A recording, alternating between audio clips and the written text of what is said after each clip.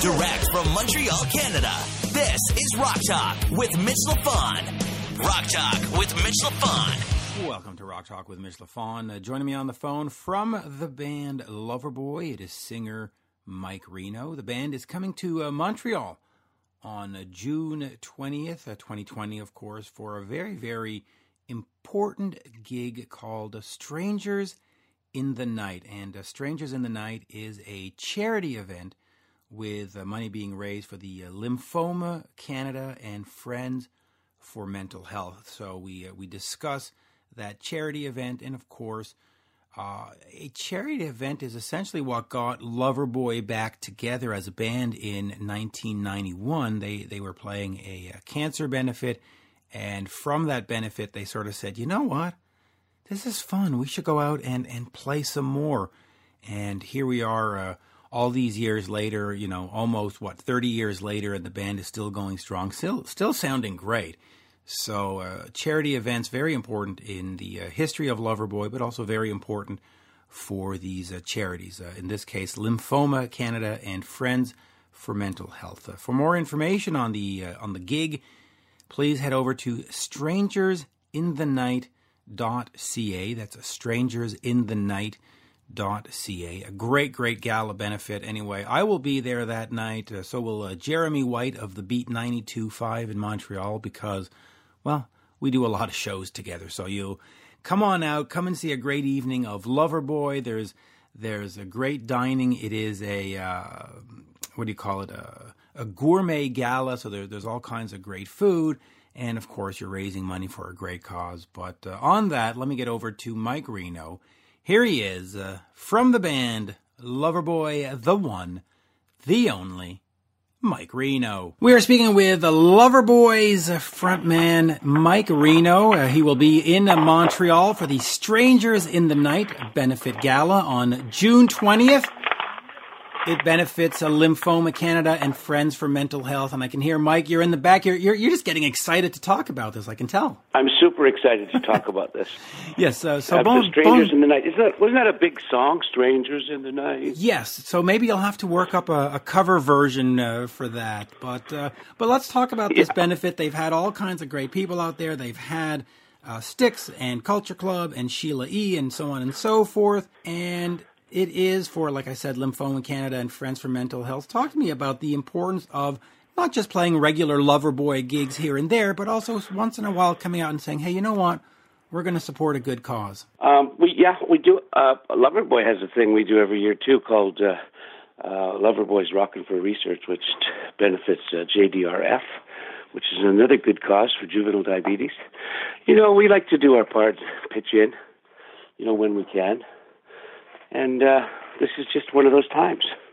We're happy to be there, really. Yeah, it's going to be great. Looking forward to it. Yeah, and you haven't been in Quebec in the last couple of years. I think the last time I saw you was in Saint-Hyacinthe. It'll be nice to have you back. Let me look back in the history sort of the band. Since we're talking charity events, back in October of 91, you did a charity event with Colin James and Bryan Adams for the Brian McLeod, for Brian McLeod, who was in the Headpins, and of course Chilliwack.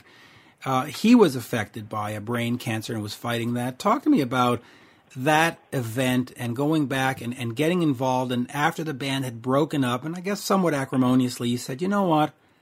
This cause is bigger than our fights. We need to be there to support this. And talk to me a little bit about that day and that event. Well, at the time, just to be clear, we never really broke up. We were just waiting for people to get some of their ducks in a row, like record companies, radio stations at that time. I don't know if you remember this, but right around that time, radio stations, basically all they wanted to play was grunge. They thought that was like the next coming of the Beatles kind of thing. So they just dropped everybody, including like ZZ Top and Styx and Journey. And then the record companies decided they didn't want any more records, so we all just went, well, what's going on here? Let's just take a little break and find until everybody comes to their senses.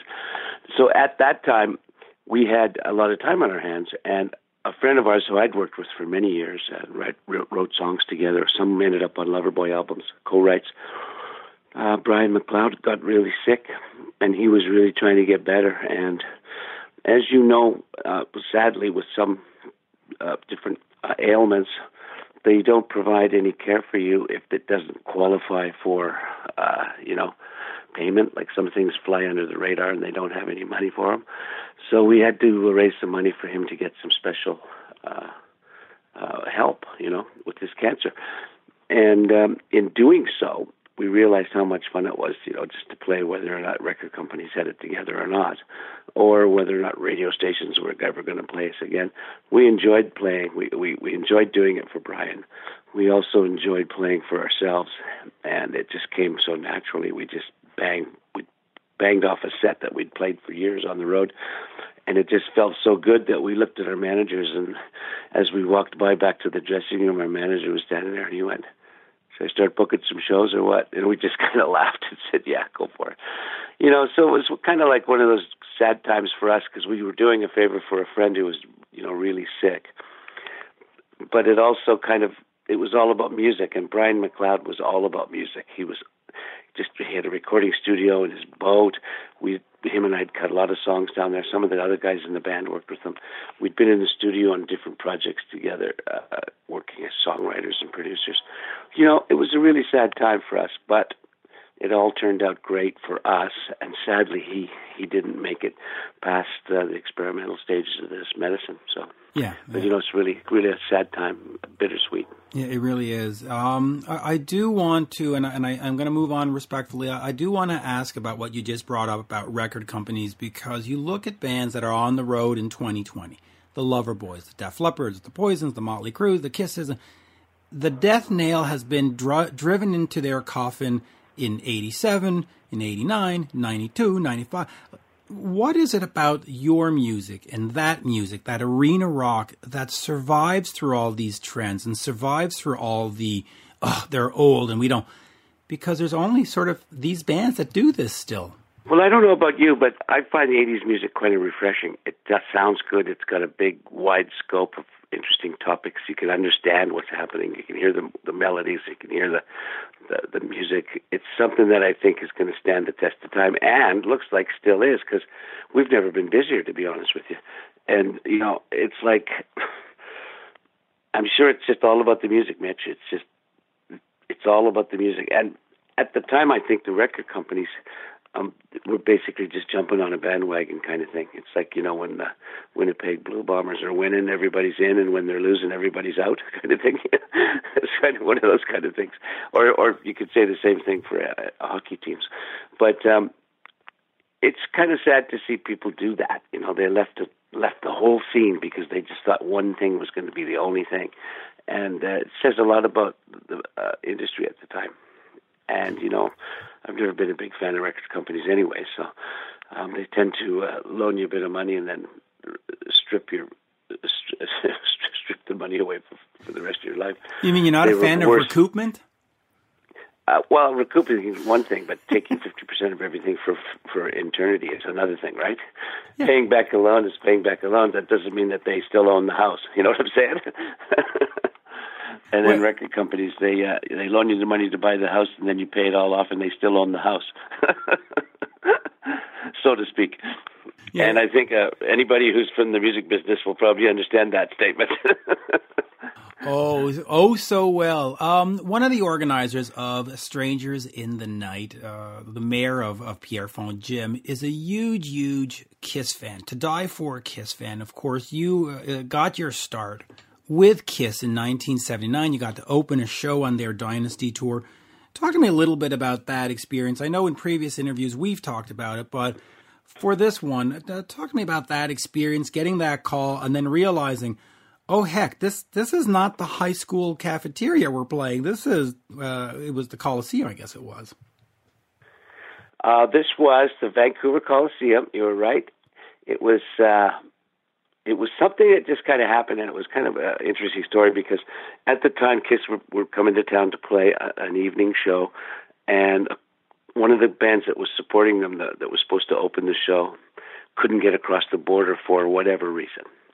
We didn't know the reason, but we assumed it was probably because it was the New York Dolls.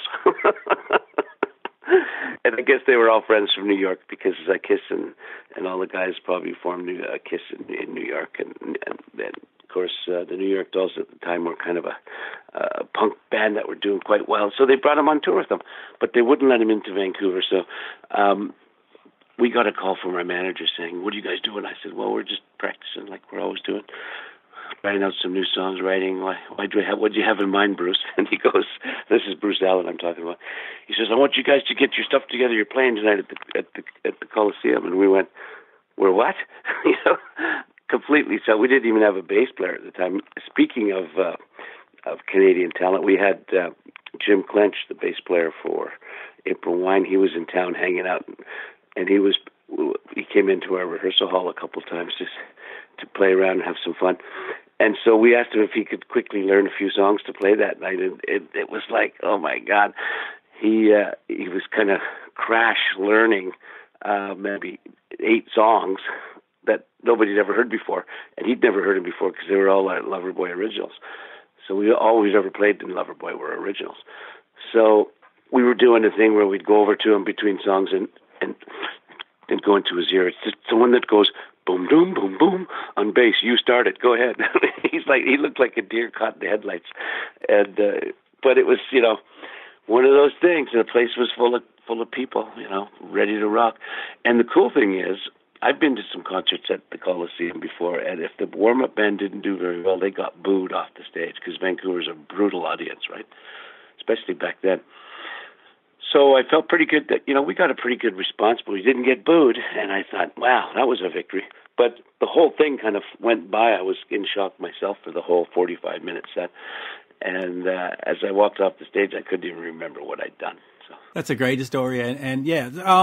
Let me get over real here quick to an album that marked me. Was loving every minute of it back in '85. One of the things that I find remarkable about that is that it's so uniquely Canadian in the sense that you were at Little Mountain Studios.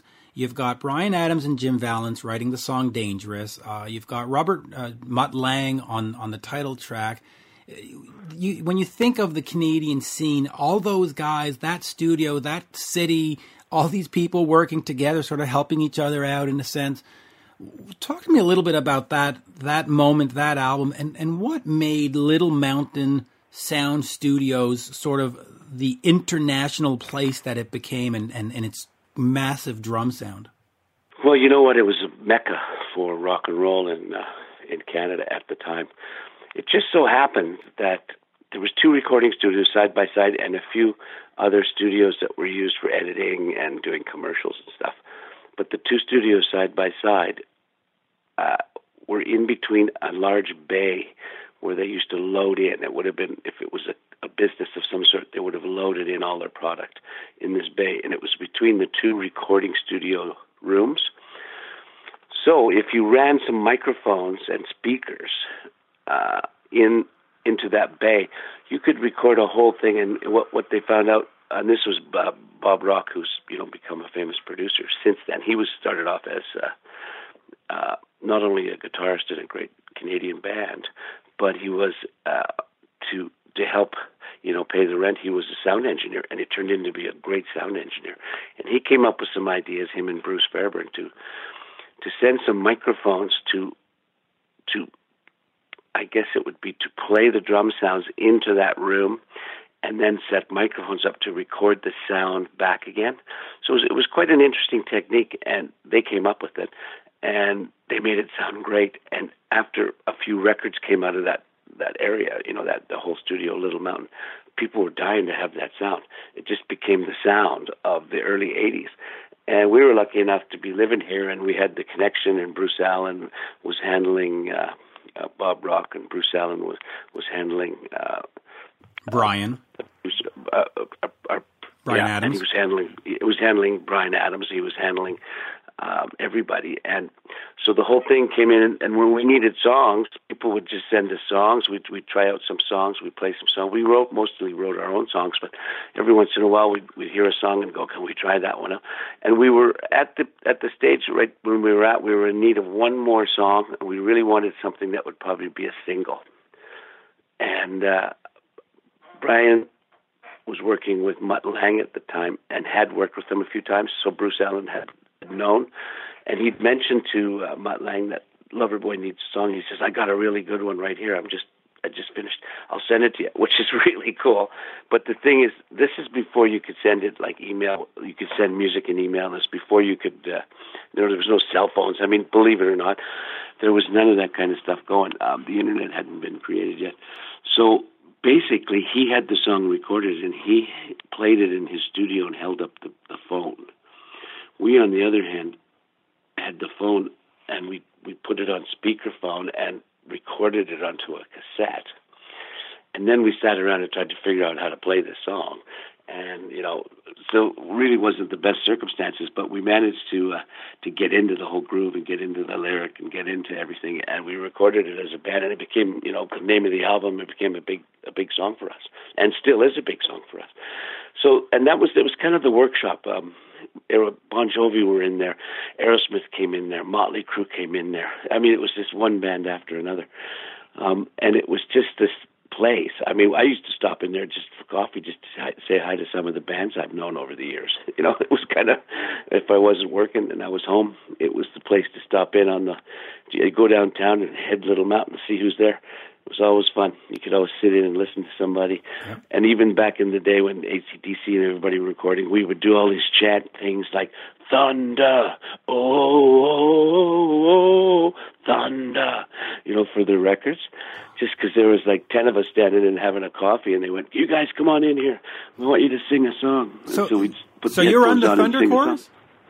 Absolutely. Oh, there you go. Because I know on Motley Crue, the guys from Jack Blades, from Night Ranger, Steven Tyler, and Bryan Adams, there's a famous picture of them doing, the backing vocals for the Dr. Feelgood album. So you're on the AC/DC album. Well, sure, everyone was. I mean, everyone who was in town at the time was on the album. Mike Fraser was, working with them. It was kind of like Fraser started off as second engineer, and he used to sleep underneath the mixing console at night so he could be the first one at the studio in the morning. And at the time probably didn't have a nicer place to sleep, a nicer, warmer place to sleep. So it just became a place that was like, the place. And that's still, I wished it was still the place, because it was a fabulous sound in the studio, and it was such a great little part of town. I spent most of my time in that whole area there. Every time I drive down that area, I pull over and I go, "Wow, I remember this."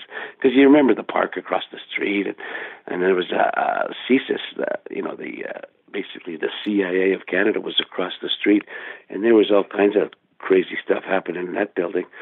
And so it was 201 West 7th, man. I can remember the address just like that. Boy, to think of Canada back in the day, you had Le Studio in Morin Heights in Quebec, and you had that, and between AC/DC and the Police and all these bands, Canada had it covered back in the day. Boy, where did we go wrong? We should still be the leader in this place. Let me just quickly ask you about new music. The band, of course, when you go and play the shows, it is the hits, and I have seen you live, and it is not only the hits, it is just fantastic. There's a great energy. Everybody gets up from the first chord. I mean, the fans, and they sing every word to every song for 75 minutes. I mean, it's a religious experience. But for you as a creative person, is it important to sit down and write some new songs and get something out in 2020, 2021, or something before the band, rides into the sunset? We do write songs all the time, and what we've been doing lately is putting some songs out on the internet, just basically throwing them out there and making it like, to all our friends and fans that go to our website. We just basically say, enjoy yourself, have fun with them, no charge, take it, love it, whatever. And what happened is the record industry kind of went crazy, and it just disappeared as nobody's buying anything anymore. It cost a lot of money to go in the studio and record. People forget that aspect of it, We would go in and record an album, we'd spend $200,000. So in order to get some money back, you had to sell the records. I mean, it's just like somebody makes some shoes, you got to charge for the shoes. It's the same thing. It's the same thing all the way down the pipe. But in this day and age, I've never been able to go out and get free shoes just because it's, 2020. So what people get the music for nothing now, and they just expect not to pay for it. And it's kind of a sad state of affairs, but that's the way it is. So consequently, we're not super excited to sit down and go in the recording studio and run up a big bill. knowing that nobody's ever going to buy these things. I mean, I know for sure that groups do record, but I know for sure also that none of them ever sell anything or make any money. It's just a sad state of affairs. And, I'm not even jaded about it. It's just I've accepted the reality. So I'll give you an example. I've just recently written a song for Top Gun 2, hoping that it would be put on the new album or in the new movie. And I wrote it with the guy who wrote Eye of the Tiger for Survivor and a lot of the 38s. Jim Peterick. Yeah, Jim Peterick. So him and I went in the studio. We were writing for a day in his place in Chicago, and then we went and organized a whole band to go in the studio and cut it the next day. And then that night I sang it. And then we mixed it, and we mixed it again, and then we made it sound fantastic. And I had my managers and his manager both. We sent them into the person involved with the music for the new Top Gun movie, because we were writing it for that movie. So we had all the lyrics, which just perfect for a movie about jets and being in the military and all that. And we never even heard a word back from them. And that's just the way the music business is going right now. At least in the old days, we would have got somebody said something to us, like, thanks, but we're not going to be able to use it or something. Now, I'd be completely surprised if it turns out in the movie, and I'll be very happy about it, but nobody's contacted us either way. So we're writing, we're always writing, and we're recording, we're working, and we're touring. I mean, I've never been this busy. We're I got a few weeks off right now, which is awesome. And then it's just going to be go, go, go. So it's not like we're not recording. We just record when we feel like we can and when we got something to say. And just for folks that don't know, Jim put out an album last year called Winds of Change with a song with Mike called Without a Bullet Being Fired, which to me was one of the best rock songs I've heard in the last decade. It was just a great, great track. Is that the same track that you went to Top Gun 2 with, or did you write another? Yes, it is. And I knew he was going to put it on his record, but then we initially wrote it for that, and that's kind of why we were hoping for, because it would have been big on it. Top Gun, the new Top Gun movie is probably going to be fabulous, and everybody's going to go see it. So that would have been a great little thing for us. And thank you for telling me that you enjoyed that song. Oh, dude, I love it. I love Jim. I talk to Jim every so often, and that's just a great, great track. You did mention quickly when we were talking about Little Mountain, Bon Jovi coming in and so on and so forth. One of the last sort of chart singles for you was Notorious, which of course was written by John Bon Jovi and Richie Sambora. Was that one of those where they sent you the track and you said, okay, let's make it Loverboy? Or did you sit in a room with John and Richie and you sort of sussed this out and go, well, is this going to go on a Bon Jovi album? Is this going to go on a Loverboy album? Do we send this over to the Kiss guys for their... Talk to me a little bit about Notorious and what's sort of the story there. Well, Notorious was with Paul Dean was in the room. He went down to New Jersey to their studio, and he worked with them and came up with a lot of the song. And then when he brought the song back, I came in and I rewrote a bunch of stuff and added a few parts, so it was kind of a co-write between the four of us. And it was just one of those things that happened. Paul went down hoping he could come up with something, and they started on something. Then it sounded really good, so he brought it back, and we started recording it. I finished helping write it, and then we recorded it, and it was just a high energy rock. We did a video for it. It was a really fun song. We play it every night because people get a kick out of it. It's a great song. I mean, tell me one Loverboy song that's not great. Now we've well, really, I'm telling you, when you see the band live, it's great. So, and of course, you'll see them at Strangers in the Night in June, on June 20th. I will leave it at that. See, and no red leather pants questions. I said to somebody, I'm going to interview Loverboy, and they said, ask him about the red leather pants. And I'm going, no. They've probably been asked that 87,000 times. He'll punch me if I ask him that silly question. But thank you for not getting into the red leather pants, which were, by the way, we were allowed to go into this leather shop and grab anything we wanted because our manager's publicist's husband, he had the leather shop, the nicest one in town, called Nettle Leather. We would go. She said, "Go." My husband said, "You guys go down, pick out whatever you want, and we'll just put it on the list, and you guys can pay it back when you start making some money." This is early days, right? And we just went, "What? A leather shop? Are you kidding?" We could have barely afford jeans. So we went down there and grabbed a bunch of stuff, and I tried on these pair of red leather pants, and they happened to fit so good because the leather was really thin. And I just went, oh, these are going to be good. And they ended up in a video, and that was the end of it. It just went from crazy from there. And then it ended up on an album cover. And now everybody, even today when we play concerts and we have a meet and greet, everybody goes, where's the red leather pants, man? They expect me to wear and I say, where's your grad outfit that you wore in grade 12? You know what I mean? I'm trying to make an example. Like, do we have to wear the same thing that we wore for 40 years? Now it's going 40 years now. But I still get that question. I'm glad you didn't ask it, though. Yeah, no, I had to be a little smarter than that. But I will finish on this. You did say you sang on that AC/DC album. Are there other known albums that you sang on that we're not aware of? Were you on a Bryan Adams album? Were you on the Motley Crue albums? Who else recorded there? Aerosmith has recorded there. Bon Jovi. I think I was probably on most of those records. I can't remember because you know what it was. We would just be having coffee in the pinball machine room, playing pinball or having coffee or hanging out and talking to guys. And they'd say, come in here for a minute. We'd all just come in and go, shot through the heart, that kind of thing. And I can't even remember the ones we were on, but it was just a pleasure to do it. We didn't expect to be paid for it or by any means. And then in return, I think the same kind of people sang on Lovin' Every Minute of it, like, whoa, whoa, whoa, whoa, all those big harmonies and stuff.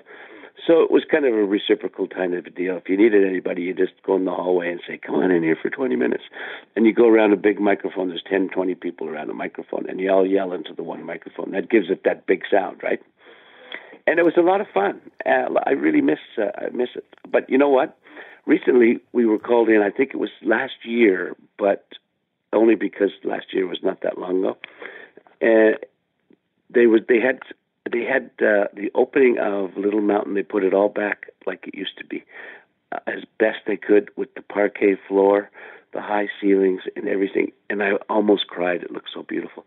So they're back in business. Wow, that's great. And it's nice to know that back then, even within the competition for the charts and the tours, there was still a camaraderie between bands and just said, hey, you know what? The heck with it. Let's go sing on this Loverboy album. Let's go sing on this AC/DC album.